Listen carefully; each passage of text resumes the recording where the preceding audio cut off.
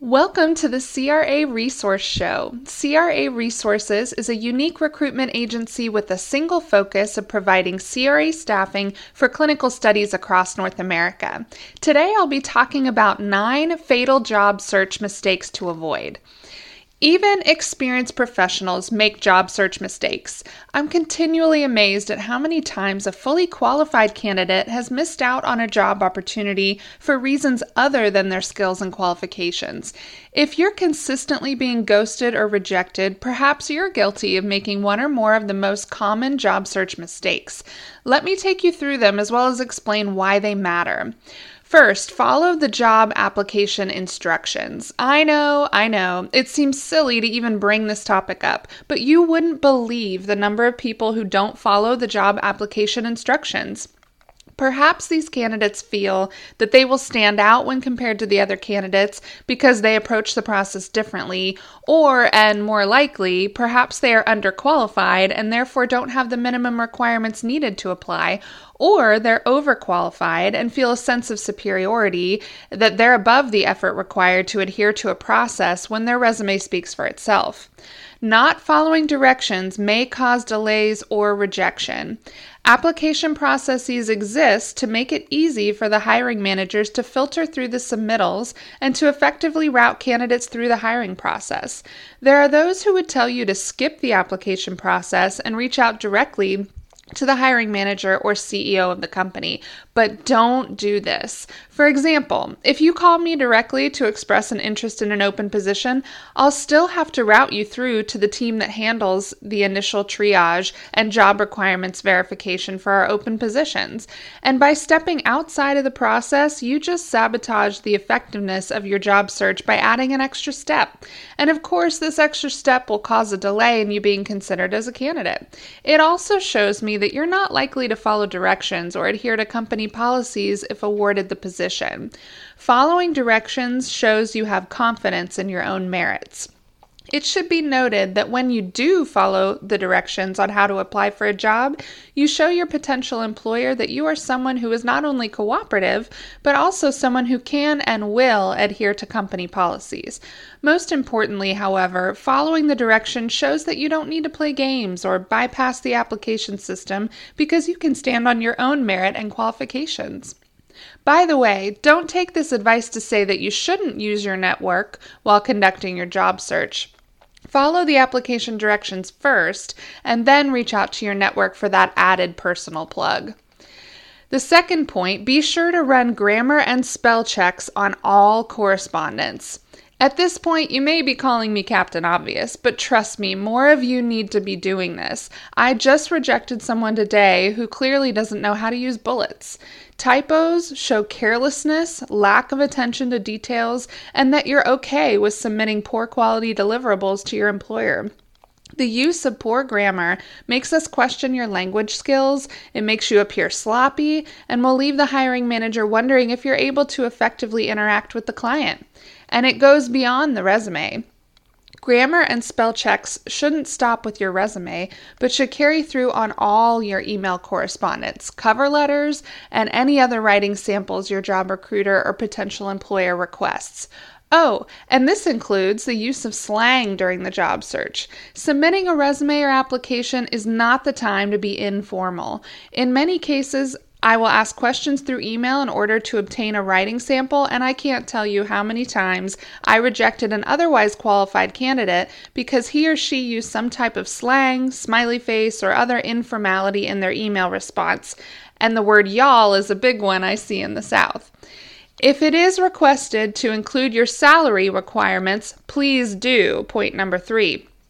Don't be one of those candidates who believe that your credentials are so great that the hiring manager will offer you whatever you're asking after they've gotten to know you throughout the interview process.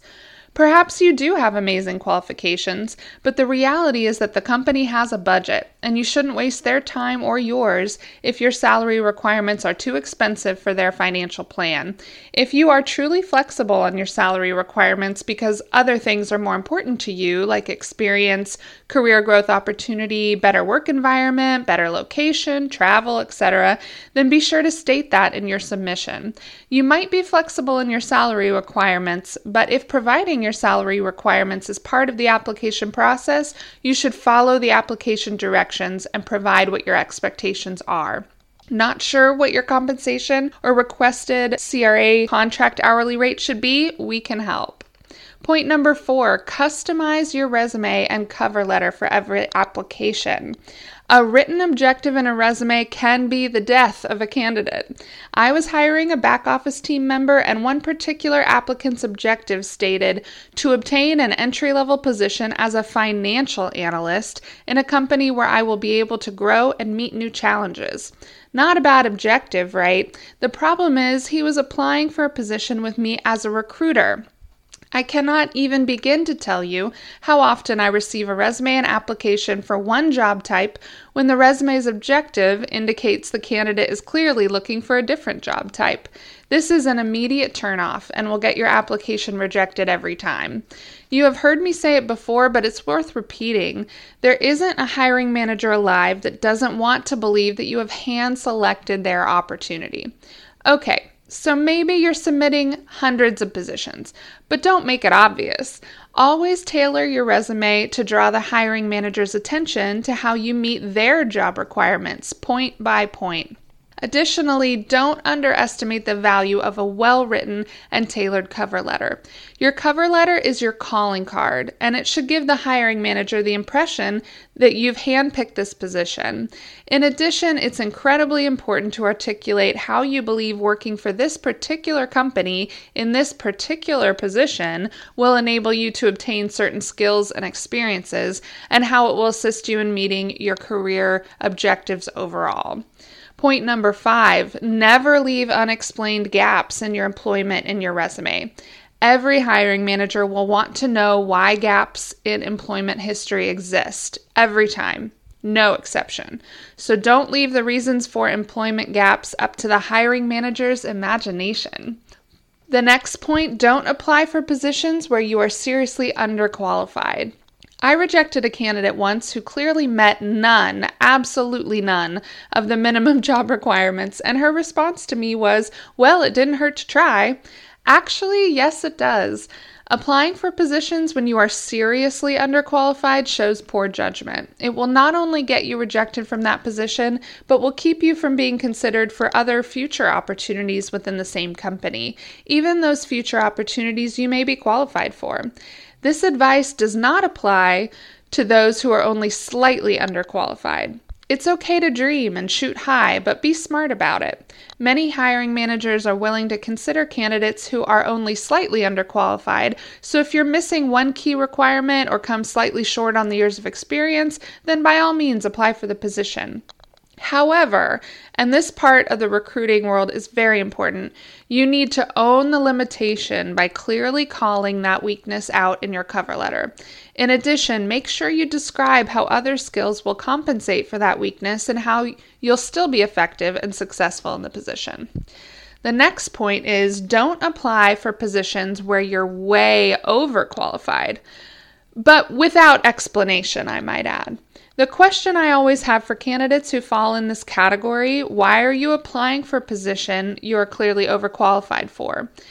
If you are purposefully looking to step back out of passion, sometimes we see senior level candidates apply for CRA positions because they've made a decision to step back into the role because they truly love it. And if that's the case, then wonderful. We love working with CRAs who love the role.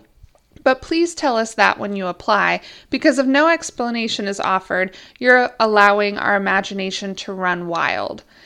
And then for those of you who just need a position, I do understand. Sometimes things happen and you just need a job and are willing to step back into a more junior role. But be careful and explain the why when it comes to applying for positions that you are well overqualified for during the job search.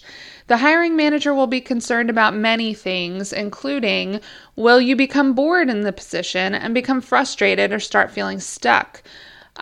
Will you abandon the position as soon as something at your level becomes available? Are you going to be dissatisfied with the compensation? And will you be embarrassed to take a step back? So the hiring manager may wonder if you'll be able to take work direction from younger, lesser qualified people as well. If you've decided to apply for a position you're overqualified to do, you should openly state why you want the job. And needing to cut back on hours for family reasons, having decided on a career path change, or even because you've been out of work for a while and need some income, etc. All of those are valid reasons. Be sure to address those reasons in your well-tailored cover letter. So the next point, don't use gimmicks to draw attention to your resume. No one wants to see your picture on your resume unless you're applying to be a supermodel. Don't add zippy graphics or get creative with the font or format unless, of course, you're applying to be a graphic designer or some other kind of design field. In addition, no one cares that your hobby is rock climbing, water skiing, or taking long walks on the beach, I hate to say. Make sure your resume looks clean and professional, and all of the content is relevant to the position you're seeking. One last note, don't include extras when they aren't requested, such as copies of your training certificates and bios of your life story, especially if those extras don't have relevance to the position. In all cases, think about how you come across, the last point. Please realize that you are selling yourself in every interaction. For example, think about the email address you're using. I once immediately rejected a candidate because her email address was Diva Princess. Did I really want to take a chance on assimilating someone who believes she's a diva into my well-oiled machine? Absolutely not. Additionally, make sure your voicemail message is professional, and if music is played while the caller is waiting, please select an appropriate song. If you need to leave a voicemail for a hiring manager, think it out, write it down, and rehearse it. If the hiring manager has scheduled a call with you, be prepared. Finally, don't include silly things like confetti in your submission packet or put your resume on brightly colored or perfumed paper. You should appear professional in every interaction. Well, we really hope this helps. If you're a CRA and need some advice on how to avoid typical job search mistakes, feel free to reach out. We are here to help.